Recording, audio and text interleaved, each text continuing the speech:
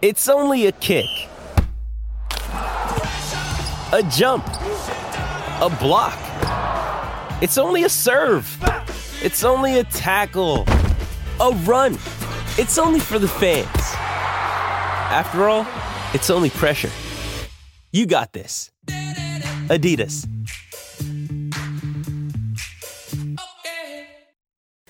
Welcome back to Trot's Life in a very special Tas Racing segment.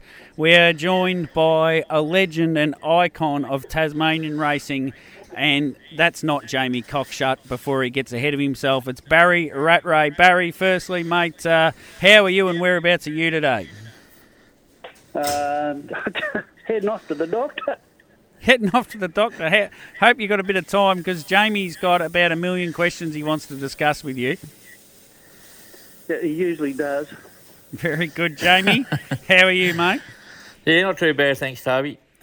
Barry, tell us in a little bit of a summary about Barry, Jamie, and then I'll hand it over to you and you're going to have a bit of a long chat about the life he has had in harness racing and the Rattray name, so synonymous as well. Yeah, that's for sure, mate. You know, like I've only been in the industry probably about 25 years, and when I first got into it, I just seen Barry Rattray and Neville Webley having great battles at the showgrounds, and that's what the Tasmanian public just loved. They loved the battles they had. You know, just not them two, but back in the late 80s, early 90s, and I'm sure Barry would adhere to this. That they were the glory days, at the old showgrounds and all that, and I never thought my wildest dreams that one day, probably 15 years down the track that, I'd become friends with Barry and all that sort of stuff. But, yeah, it's a pleasure to get him on, mate, and we'll have a bit of a chat and talk about his career, which is just glittered with success. So, Barry, tell us a little bit about the family involvement and what it all means to you. The family's everything as far as racing goes, and that's sort of, we devoted our life to it in the I suppose short term, and become a way of life. Most mornings I still get up and look forward to doing what I do. I was fortunate to marry someone that enjoys it as much as I do most of the time. Our boys come along and they enjoy it also. And my mother and father before me, my grandmother and grandfather, and it's a good way of life, good clean living and all the rest of that. Plenty of pressure and plenty of work. Yeah, we'll touch on the early days, Barry. As you know, Wayne and Gay's mum and dad, and you got three brothers, Kent, Neville, and Robert. And it's just good to see Neville, getting back in the industry in the last 12 months. But Dad got into the industry going way back through his wife's parents. I think it was the McKerrow family, Pat McKerrow, and all that going way back. Bill and Connie McKerrow, yeah, that's how we started. In actual fact, that Nan's brother trained the original horse that we first got. Dad originally wasn't really a horse person. He enjoyed it, but hadn't had the involvement that we had growing up. But he, like most things he did, grabbed it with both hands and run and did a good job training himself. Yeah, I know, he definitely did, mate. We'll go back to the early years when you first got into the game. You was a pretty accomplished footballer in your life, and, football was your passion. And then, like you mentioned, Dad, he loved his football as well and his wood chopping, and he got into the horse racing more or less because he was bored after his football career. Is that correct? Age got older, father, and he just, Neville and I probably more than anybody else were working horses and, well, not working horses, but ponies and all that sort of thing. And had this horse that our uncle used to work, and so he decided that we could ride it, and he'd race it, and we'd go from there. So from very small beginnings, Dad eventually give the dairy cows away, and had a few beef cattle, and we worked racehorses, Before I left school, I used to be quite often late to school, work a horse before I went to school, and the old class teacher, she'd always see me sneak into the back of the classroom and keep me back after everybody else would leave, because her husband used to have a punt, and she wanted to know how they worked. That's right. Yeah, we'll touch on, mate, your first winner. There's a little horse called Tarlin Boy, and Brian, remember you played football in the morning, and you actually drove to the races to drive him, and he got the job done. But it wasn't all roses on the day, because after the race, you sustained an injury during football until you announced how serious it was, and so it was a pretty big effort to get Tarlin Boy over the line. But I'll let you tell the listeners out there what actually happened. That was actually not my first win. The first win was Tarlin Boy at Ulverston, but kept driving Tarlin Boy, and I think that was my second win. I didn't know, but I'd broken my kneecap at playing football in the morning at Scottsdale and drove to Launceston. By the time 4 o'clock came around, I wasn't really feeling that good. I was helped into the cart, but once in the cart, I felt all right, and with a bit of luck and everything go your way, he won, but they took me out of the cart. I couldn't get out myself and put me in the ambulance. I had a broken leg, or broken kneecap, but to be more specific. Yes, that just goes to prove just how tough you are, old mate. And we'll keep moving along. You went over to the States in the in the 80s to get a bit of experience over there. Yeah,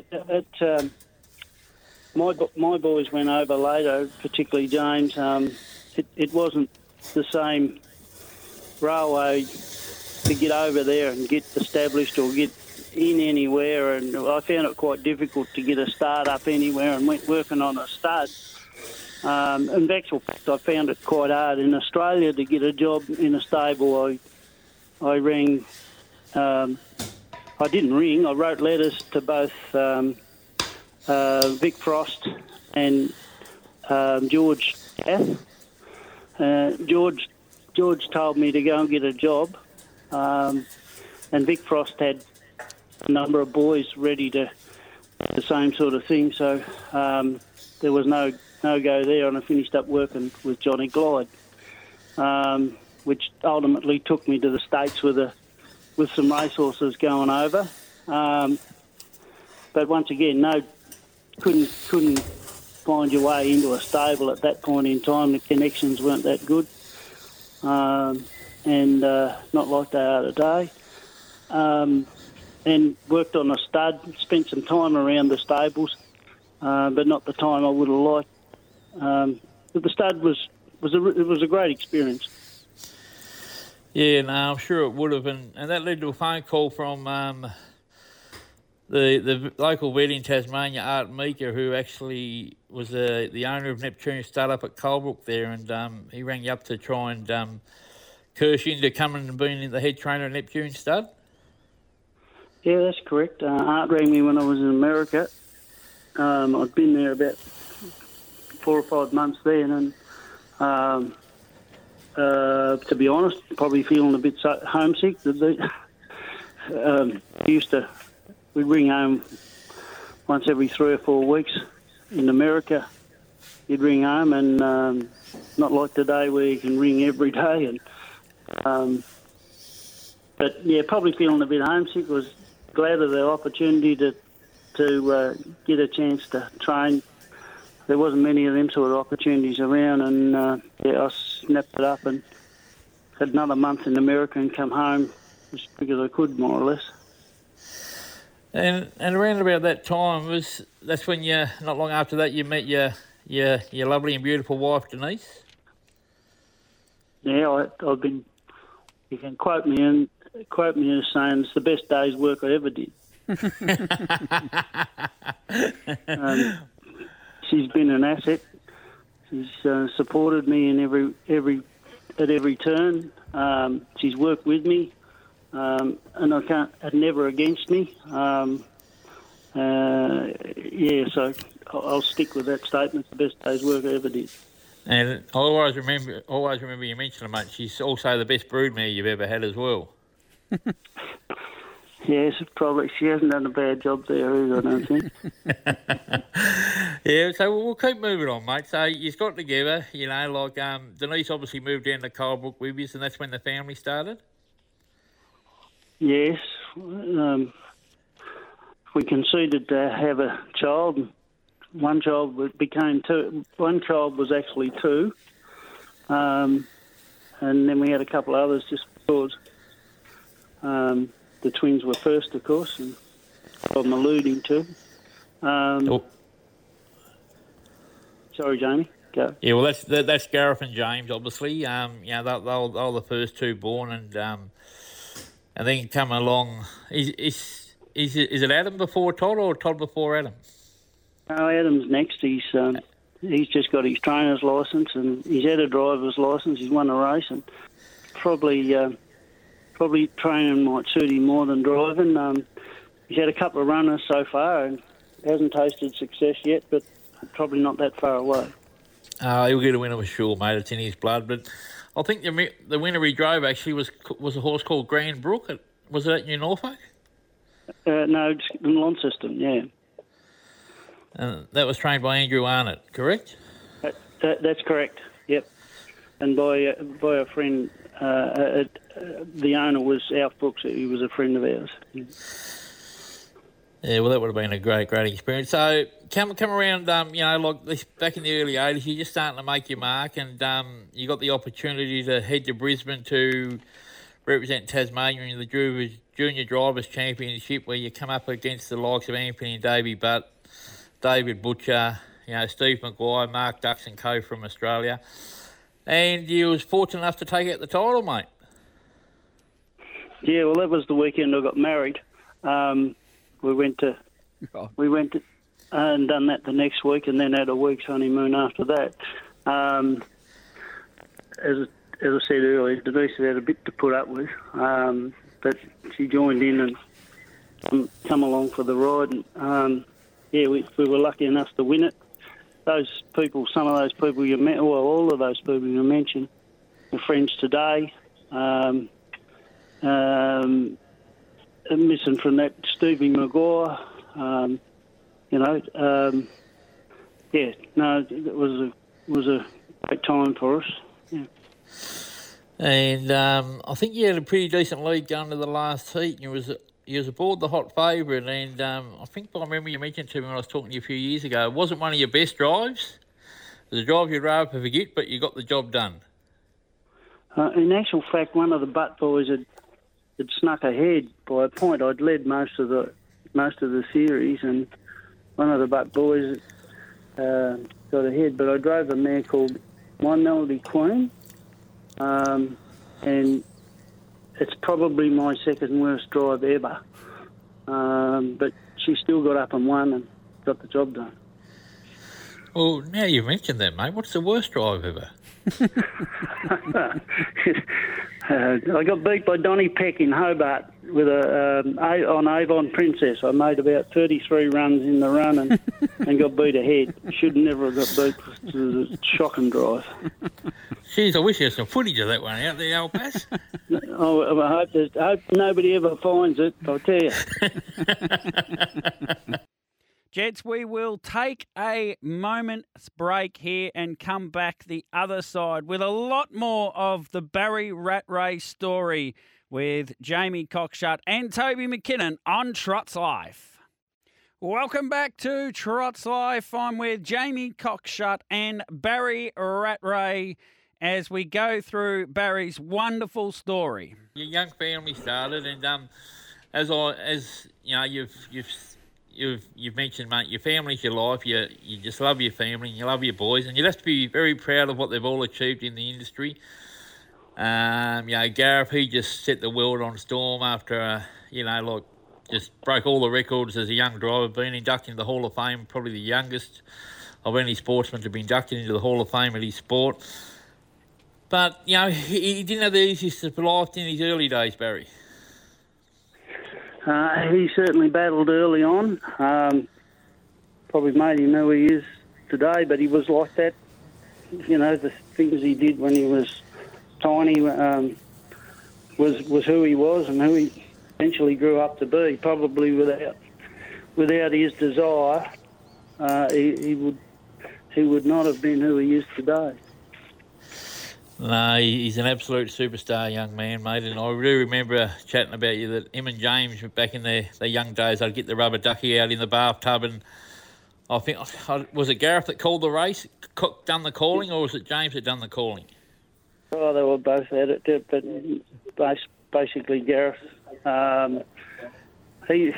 Gareth's knowledge, and I remember making the statement quite often, Gareth was the most experienced driver never to have driven in a race before he started. He knew everything. He knew the owners, the trainers. I can clearly remember asking him about a horse on the way to the races. This was before he drove. Kevin Denny had it. It hadn't had to start for 2 years, and he could tell me his last 4 runs. Yeah, but that's him, mate. He's lived and breathed it from a young age, and, you know, like I've seen some young photos, mate, he just loved it, and, you know, he's an ornament to the game, and he's definitely going to, you know, reach the heights that you've reached in coming years and drive as many winners.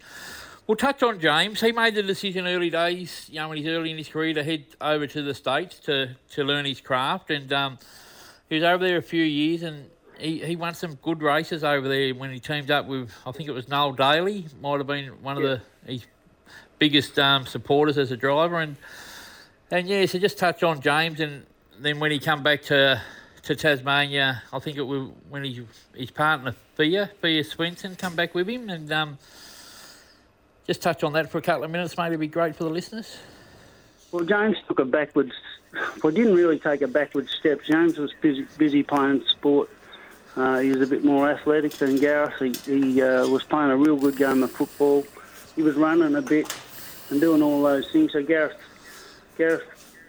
took the mantra early. We had to try and keep them separated a bit with getting that stuff done, you know, and getting through their junior driver series and those sort of things. So James took that route for a while, and when he came in and drove, he drove well and done a good job, but he went away and represented Tasmania and won the junior driver title in New Zealand. But he also found himself a filly over there, and we thought he'd go back and stay for a while. And over the ensuing several years, he kept finding a filly somewhere and going somewhere else and staying. He had about 7 summers in a row.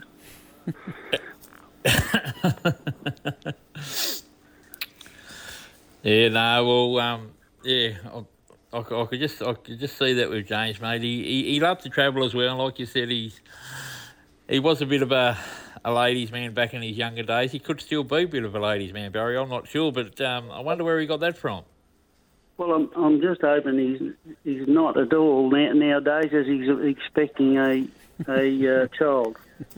Oh, that's bloody brilliant, mate. Yeah, exactly. Those days are behind him, I think. No, that's bloody brilliant, mate. And, you know, as we know.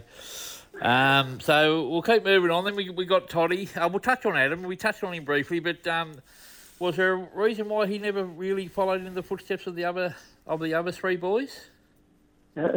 Adam's built different from them.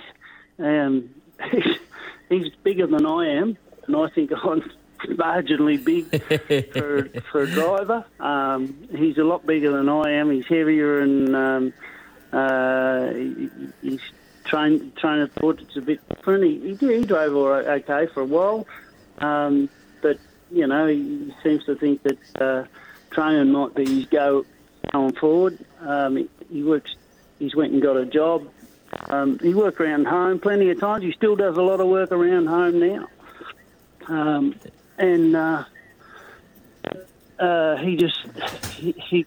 He's different from the others,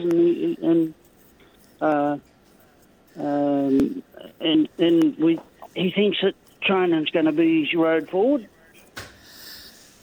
Yeah, well, I'm sure, mate. He'll make it because he's got the support, you know, from yourself and his other brothers, and you know, as long as he's passionate. I remember you talking to me about him that he's a pretty good horseman in his own right because he just had a knack of catching foals and mares and that, where some other, when you know, was a bit wayward for you to get hold of and all that. He can do stuff with young horses that the others can't do. You know, he's got a bit more patience and he's got a way with the horses. He's really good with the young horses, and we use him quite often. He quite often does those sort of jobs when they're big and rough, and he handles them quite well. And we'll quickly move on to Todd, mate. Todd took over the reins of Corrales Stables, probably 4 or 5 years ago now, Barry? Or it could be longer? Yeah, probably 5 years ago now. They come and go, the older ones. James took over from Gareth, and James was here originally before when Gareth went to Melbourne. Gareth back and James went away, and they shuffled the deck a few times. Todd came home when Gareth decided he'd go down the coast with his family, I think he's won a driver's premiership. I don't know whether he's won a trainer's premiership as well since he come in. Yeah. He's won a driver's premiership, maybe not a trainer's one.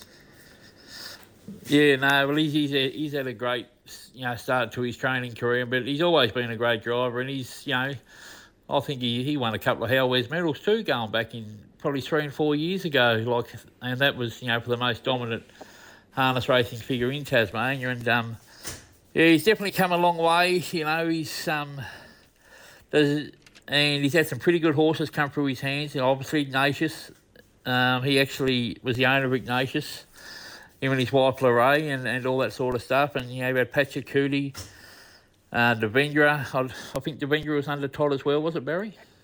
Yep. Yeah. So. Yeah.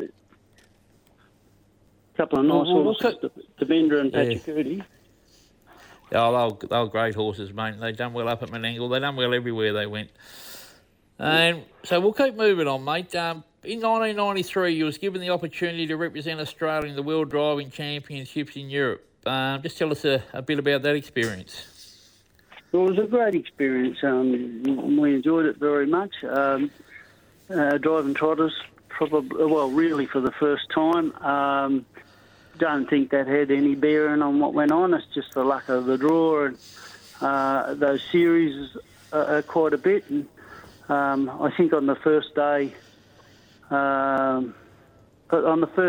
was on the podium, but after that, it went backwards after that. But it was a great trip, good experience, good people once again, people that we stayed friends with over the years, Morris McKendry, and yeah. Yeah, and so, you know, then you obviously come back, mate, and you started hitting your straps as a trainer, becoming, you know, a dominant trainer, having some great battles with Neville. And I think in the early 2000s, you decided to start venturing up to Harold Park and taking a few horses up there, and you had a lot of success, you know, in a short time up there. There was a couple of horses here, Mark Stanley's horse in particular, that we didn't think we'd be able to beat in our better races here, and we had 3 or 4 that weren't quite up to him. So we said said we'd go to, and they were good gate speed horses, you know, showgrounds horses. So we bypassed Victoria and went to New South Wales, and the first night out we took 4 and won 3, and the second week we did the same thing. There's a story about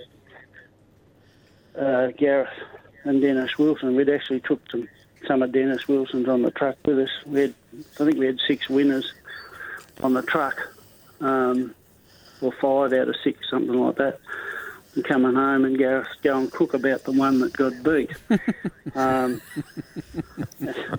And Dennis Wilson and I both said to him, "Oh, geez, you can't go cook about that. This will never happen again." And the next week coming home, he leaned across the back seat. He said, "I thought you two blokes said this would never happen again." Yeah, no, he was a young fella back then, Gareth, but, it was as you said, there's not many people at his young age back then that had as much knowledge as what he has of the industry, and obviously it's a pretty hard taskmaster, mate. Who's you got that from, yourself or his mum? He liked to win. He liked to win, and there's a bit of an insight into his character. That if you got 3 and he had 4, you should have got 4. No, that's it all over, mate. That's it all over. But yeah, you had a great success up there. Then you come back, and we'll touch on the horses shortly with Toby. And certainly will touch on the horses as I'll jump in there, Jamie, and say we've got to get to the 12:30 news. God, time has gone quickly, and we'll get a little breakaway. We'll have this news. We'll come back the other side with more of the Barry Rat Race story. Welcome back to Trot's Life again. Jamie Cockshut and Toby McKinnon with you with Barry Rattray, a legend of Tasmanian harness racing. And Jamie, let's find out a bit more about those horses and those people that Barry has been associated with. But we'll just touch on Graham Lang and what he meant to you, as when you first started getting into the game. Graham was, of course, a great character around the industry, and we went to Melbourne and had a go in Melbourne after we left Neptune Studs, and if anything could go wrong, it did. Probably the worst one was interest rates from about 8% to 17 or 21 was probably the next worst thing. Graham was just down the road. You could go there and work any time. You'd help out at any time. And encouragement, help if you needed it. He was just I don't know anybody that goes to the races that's as even as Graham was, and line up the next day and even tempered, I'm trying to say, I think. Yeah, no, he's definitely a great horseman, and as you know, he passed away recently with his son Gavin. But the accolades he got when he passed was thoroughly well earned and deserved, because he's one of the all-time greats of the harness racing industry. And yeah, so just touching on that, we'll just quickly touch on the grandkids. You love your grandkids, you adore them, they keep you feeling young, mate. We'll touch on Gareth's couple first. Well, he's got 3 now, and a stepson with Melissa Main, who they both run Faithful, started one of the biggest agistment and foaling places in Tasmania, if not the biggest. And we'll just touch on the grandkids and what they mean to you and Denise at this stage of their life, just keeping you up and about. Beautiful kids, all of them. And, Jackson's just found a job at McDonald's. He's working 40 hours and doing school as well. He's done a good job. Lauren is a bit of an athlete, but just loves the horses.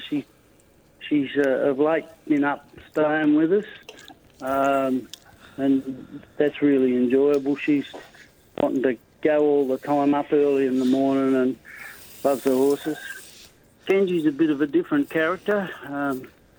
She's pretty lively, got a mind of her own, and if if she makes up her mind, that's what she's going to do. But both the girls go really good with the ponies. Kenzie will tell you that she runs second in the Dominion with the ponies. Lauren's doing well at the pony club with her pony, and runs quite well. Lauren also. Todd's little one here is just growing up, just talking, and she's a lovely little girl too. And you got a little grandson, Gareth. Gareth, they got the youngest grandson now. I did see a picture a couple of weeks ago. Your mother sent through to me. Sorry, mate. And he's just a little ripper, and he's already connected with the horses at such a young age. Yeah, the Energizer. He needs to take the batteries out of him, I think. No, he's quite a character, him. He's only tiny as yet, but he's up and about. Well, that's great then, mate. So we've touched on your life, mate. We might we'll start touching on the horses, and I'll hand you over to Toby. Toby can talk about a few, then I'll talk about a few at the end of it if he misses any. All right. Barry, I don't know where to start, but probably the one that stood out to me is a mare called Anne Bird. Anne Bird was born in 1967, 11 foals, 11 winners, and so many horses seem to come from this mare, Anne Bird. Was she virtually a foundation mare? It's a bit of a story on how I actually got her. Dad, I had Mark Panton as a friend, and he wanted to buy a horse, and he said, "We go to the yearling sales," and I said, "No, not going to the yearling sales. I'm going away and can't buy a horse." Anyhow, one passed through the yearling sales that I just thought was stealing, and that was Rayburn Lass. And I said to Mark, I said, "We've got to go and get this horse." And so we went out the next day and bought her, but the bloke was teed off. He got very little money for the horse, and so I went home and we broke this filly in, and she broke in like a gazelle. And when that happened, I said to Dad I'd go and buy the mare.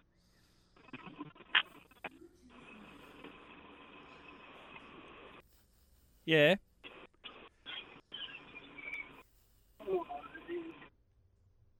You there? Yep. We just lost you for a Hello, sec. sorry about that. You're right. You're up to... I said to Dad, I'll go and buy the mare. I'll go and try and buy the mare. She was in foal to Toronto, Hanover, and so when I rang the gentleman, he said Terry Pex said he wants first offer on the mare and foal. And Dad said, "Well, you'll never buy her. You never buy her if Terry Pex got first option on her, and young and couldn't wait." So I rang at 4 o'clock the next day, and he hadn't had a chance to talk to Terry. Dad's saying I shouldn't have rang, but anyhow, he said he'd sell her.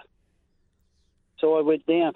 I went up the next day and picked her up. Terry wasn't too pleased with me, but I picked her up and took her to Neptune Stud to get back in foal again.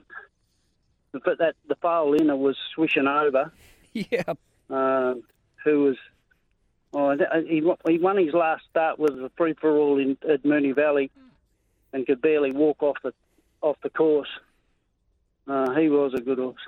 79 starts, 35 wins. Rayburn Lass on here says 6 starts, 1 win. So the one in the belly was better than the one you bought originally. No doubt about that. Well, he was the first horse I had down to talk about, and then the next couple that really come along, I think probably turned your career a little bit, were Corralda Bay and Corralda Jet. And Corralda Bay, 42 wins, $229,000. He won the Victorian Size Classic. And you beat a guy on that occasion by the name of Gordon Rothacker, and it must have been a thrill to come to Melbourne with a horse and beat someone like Gordon Rothacker. No doubt about that. Yeah. He, just to go to Victoria at any time we get a win was something else really. The standard of racing in Victoria, particularly at Moonee Valley, that period was outstanding. And if you could get a start up there and get a win, you've done a terrific job.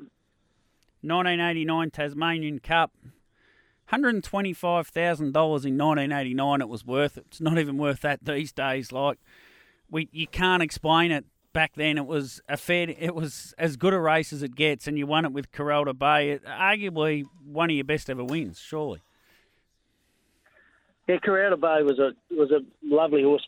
He was so strong, and he used to hit his knees. And he'd hit his knees when he wasn't flat out. So as we went forward, we just had him flat out most of the time. And he thrived on that. He was strong. He ran 56 round the old showgrounds, and that's a long time ago. But he repeatedly ran 56. He could do it parked and working around him, and he was a strong horse, a lovely horse. Corralda Jets won, I remember really well. My parents owned a horse called Barrel Boy, and we did battle with him many times. He's a great horse, 27 wins, $200,000. He came to the mainland for derbies and Victoria Cups. He ran 6th in the 93 Victoria Cup to master musician in what was just an amazing field. Yeah, Corralda Jet was I've made the statement, and I'm happy to stick to it, is the greatest gate speed horse you've ever seen. Yeah. In one stride, he could be flat out. And I remember there was talk about level advice being the fastest horse out of the gate, and he went round the Dominion Series and let him up. Yeah. And we went to Hobart just afterwards, and Lee Plunkin was actually driving him. He said, I'll cross him. I said, geez, I reckon he's quick, Lee. He said, this fellow will cross him, and he did.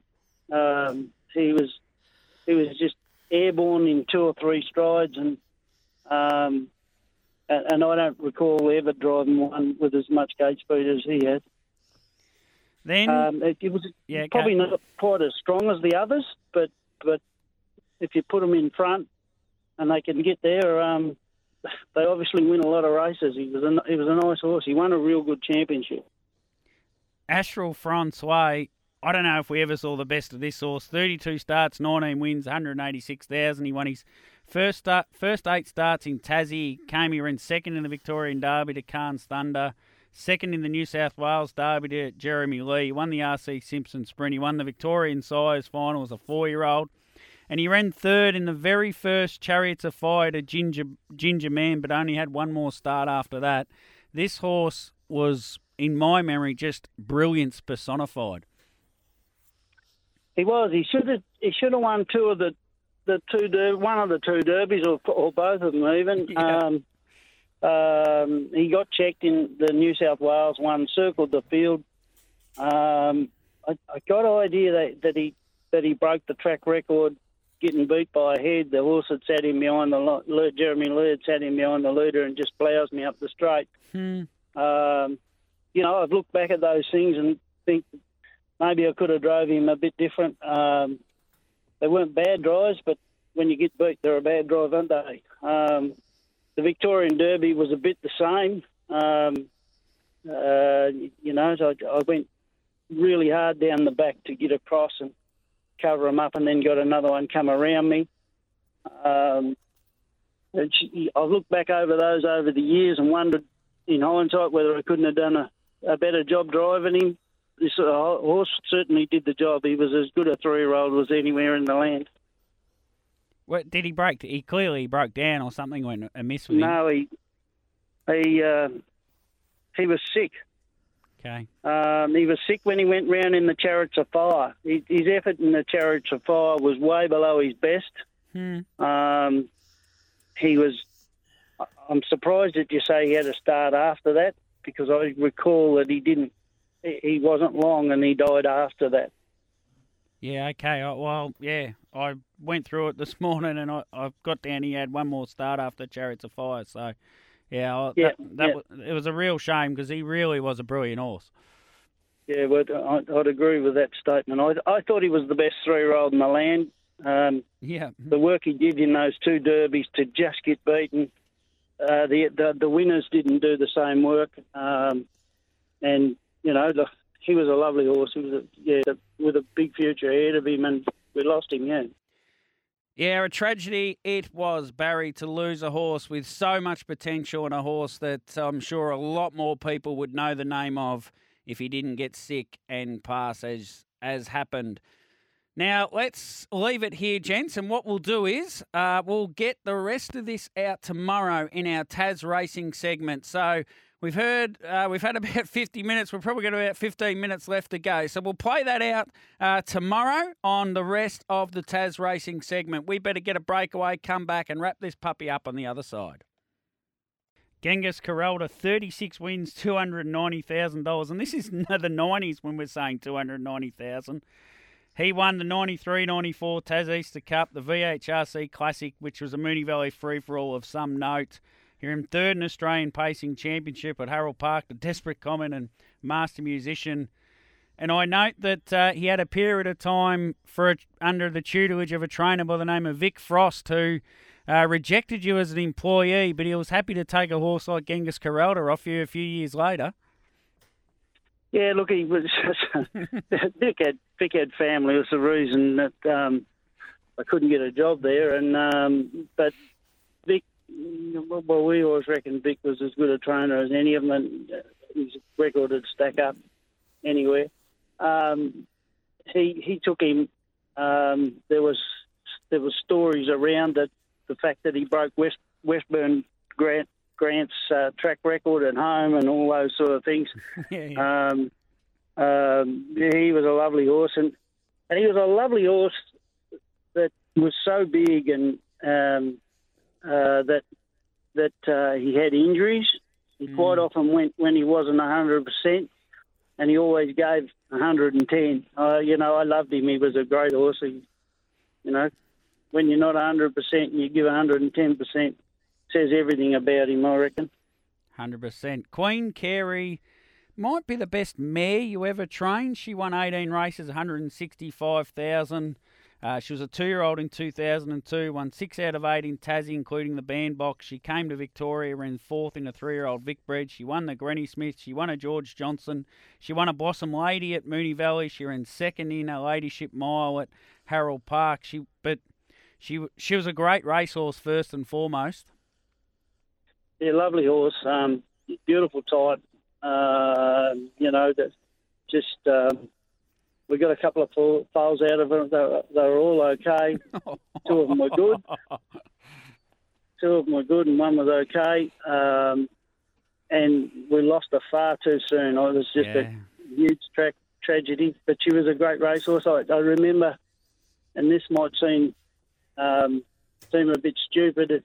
I remember sitting 3 deep on the trip in the Granny Smith at Devonport, and I did it comfortably, and I did it to keep another competitor out of the race. And at the end of the day, even though I'd sat 3 deep, the plan had worked out, and she won quite easily. She was a good horse. Those 3 foals you mentioned, Estevao, 12 wins, $67,000. There have been a lot worse horses than that across the tourney in harness racing. Benediction, 19 wins, $160,000. He won a Hobart Cup. And Devendra, 29 wins, $490,000. Contested 2 Interdominions, won a couple of Interdominion heats, ran 2nd in the WA Cup. Yeah, she was lost too soon, and Devendra was a pretty good horse. He was a very, very good horse. Yeah, well, I talked about Gatespeed earlier, but he's one that might actually rival Corralda Jet. But he was a lovely horse, but once again, he had injuries all his life. He had a front foot that had been compromised when he was young, and the balancing act between keeping him sound and getting him round wasn't all that easy. It was one of those horses that wasn't always 100%, but always gave 100%.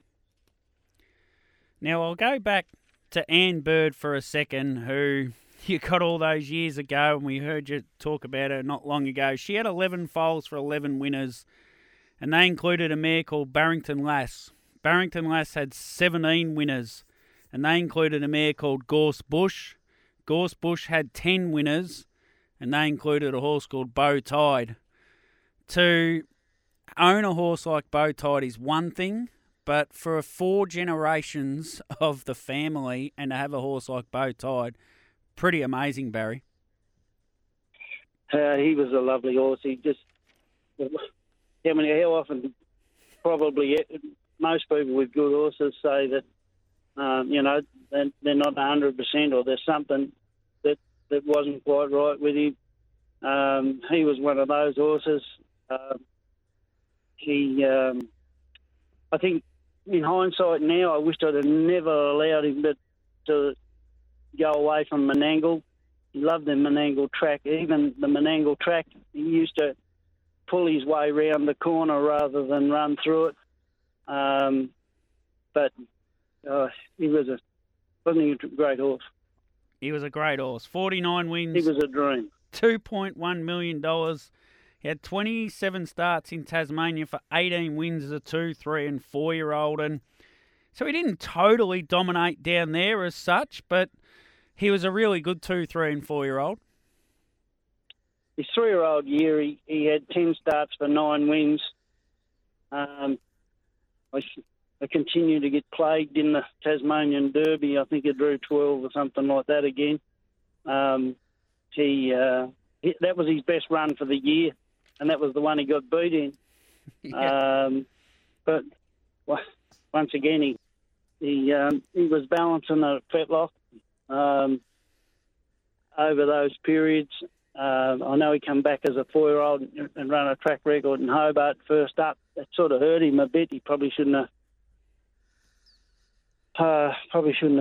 run the track record first up, but he did, and it took him a little while to get over that.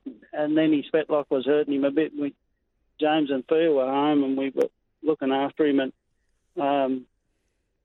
Fia was James's girl, wonderful horse person, wonderful girl actually. We took him. They decided we'd take him up from one of those MO series. One of those MO series, they got him bedded, and the vet certainly helped him. And he, the rest is history. The rest is a dream, actually, not history. He goes to Sydney, he wins the Newcastle Mile, the 2013 Miracle Mile, the 2014 Inter-Dominion, 2014 Len Smith Mile, second in the 2014 Miracle Mile to Christian Me, and then the 2015 Inter-Dominion. And you say the rest is history. How enjoyable was it? Were you flying up to all these races? Were you flying to Sydney and back every other week to see this horse Bow Tide? No, we didn't. We flew up to the important ones. We were on the phone constantly. Probably the best effort is James's drive in the Miracle Mile. And when we'd never won one of those Group 1s. His drive was perfect. He had a plan early in the week, which we discussed somewhere around 200 times through the week. Do your homework, make sure all those things are going to happen, and look, if you wrote it down before you start, the things happen exactly the way he planned it. That was our maiden Grand Circuit race, and I think the pictures will tell all the stories. We were beside ourselves. Yeah, well, great memories with Bow Tide. I only plucked out half a dozen of the OK ones you had, and Jamie, I know you said there might be a few there that I've missed. I just enjoyed going back through all those memories of those horses, and for me, bringing back memories from the 80s and 90s it's just some of those fields and people, the Pieces, the Rothackers, the Demwas, the Vinnie Knights, that Barry took on and was just one of those other names at the time. It was Rattray was in those names as well, Jamie. Oh, you're not wrong, Toby. And, it's just good to reminiscing about such good horses because, I can visually remember them all. We'll touch on Bow Tie. He won his first race at Burnie, Barry. But, that's something that probably not a lot of people would realise unless they actually knew the fact. Richard Stanstart, 2-year-old in Australia. That's right. It was too. We went and we had a ticket on him, and he won by a head. Sat in the breeze. The one inside him wasn't any good, and he beat him a head. So, racing. But that's the thing, and I think it was in the 2-year-old size or the 3-year-old size. You actually drove him to victory because Gareth chose a stablemate that he's had a pretty decent opinion of. I think it was called Hangover Joe or something like that. That was a sweepstakes as a 2-year-old. We worked him at home through the week, and the other horse beat him home by about 50 metres.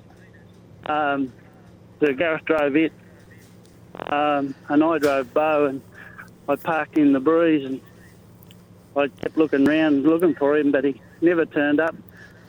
So Bo went on and done the job, as he quite often did. I'll touch on one more horse. Toby's covered most of them, mate, but this is a horse that's very special to you, Jerry Neptune. Going way back in the early days, you set him up for a plunge, and he was a very outstanding juvenile, and he set you and Denise up with your first block of land going back in the mid-80s. Yeah, Jerry Neptune, he did. He bought our first block of ground. We bought him out of the paddock as a yearling, running around Neptune. He was one we picked out. I don't know, I think we sold him with about 7 out of 8 or something, 8 out of 9 wins as a 2-year-old to Brody. First name escapes me right at the moment. Greg Brody. Greg Brody. There's a few stories about having a bet on him, but we got the money first day, and we had a few friends that were having a ticket on, so how much money I don't know, but I know we had a bid anyhow. Yeah, I remember you telling me the story, mate. Yeah, so, and the other fascinating thing, Toby touched on Queen Carey, and the Carey name is synonymous with a couple of horses because Wayne Carey, you're widely renowned as the greatest footballer you've seen, and you got a bit, mixed feelings when he done the wrong thing because you had a couple of horses called Faithful Sally, Public Persecution, Queen Carey and King Carey. King Carey, yeah, I remember King Carey. Yeah, they were all named around Wayne Carey. I thought he was persecuted when he, not that I supported what happened, but I think those things have happened before, and people haven't been persecuted for that. He obviously made some mistakes, but he was a great footballer. And it was actually Adam and I named him Queen Carey and King Carey because Adam's a North Melbourne supporter.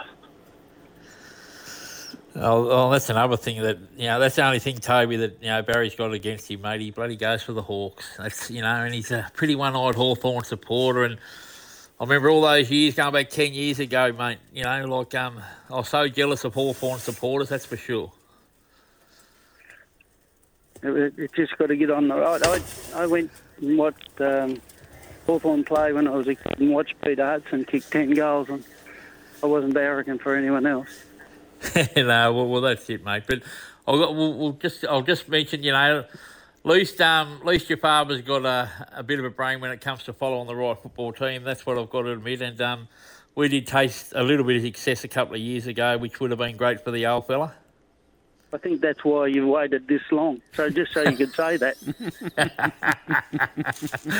Yeah, but, you know, we've had it, mate. I've never seen them win one. At least Wayne would have seen them in their glory days, mate. But it was a long wait for me. But I've seen them win a flag. So, you know, my life's nearly complete now, mate. But, you know, I just need to get that Grand Circuit horse like you've had and be competitive, and then I'll be very happy with my life. But just in closing, mate, you know, you've had a glittering career.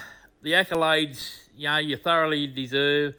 You're a great family man. You're a great, passionate Tasmanian harness person. You're administrator. You know, you pushed hard to get our breeders bonuses up to what they are to today. And they just, all in all, from me, you know, I just want to say thank you for all the hard work you put in, mate. You're an ornament. I bloody look up to you like, you know, anybody, mate. You're an absolute superstar. And I just wish you all success in the future. And while we touch on that, what does the future hold for Barry and Denise Rattray? Same stuff, different day. I thought you'd say that, mate. Good on you, Barry. And just from me, you know, I'm only 42, but I grew up going to Moonee Valley Trots in the 80s, the 90s, and just loved watching you on the track. And sometimes you're beating us, and we loved having you over from Tassie, and we still love you as part of the sport. Great stuff, and thanks for coming on. Thank you very much. Thanks, mate.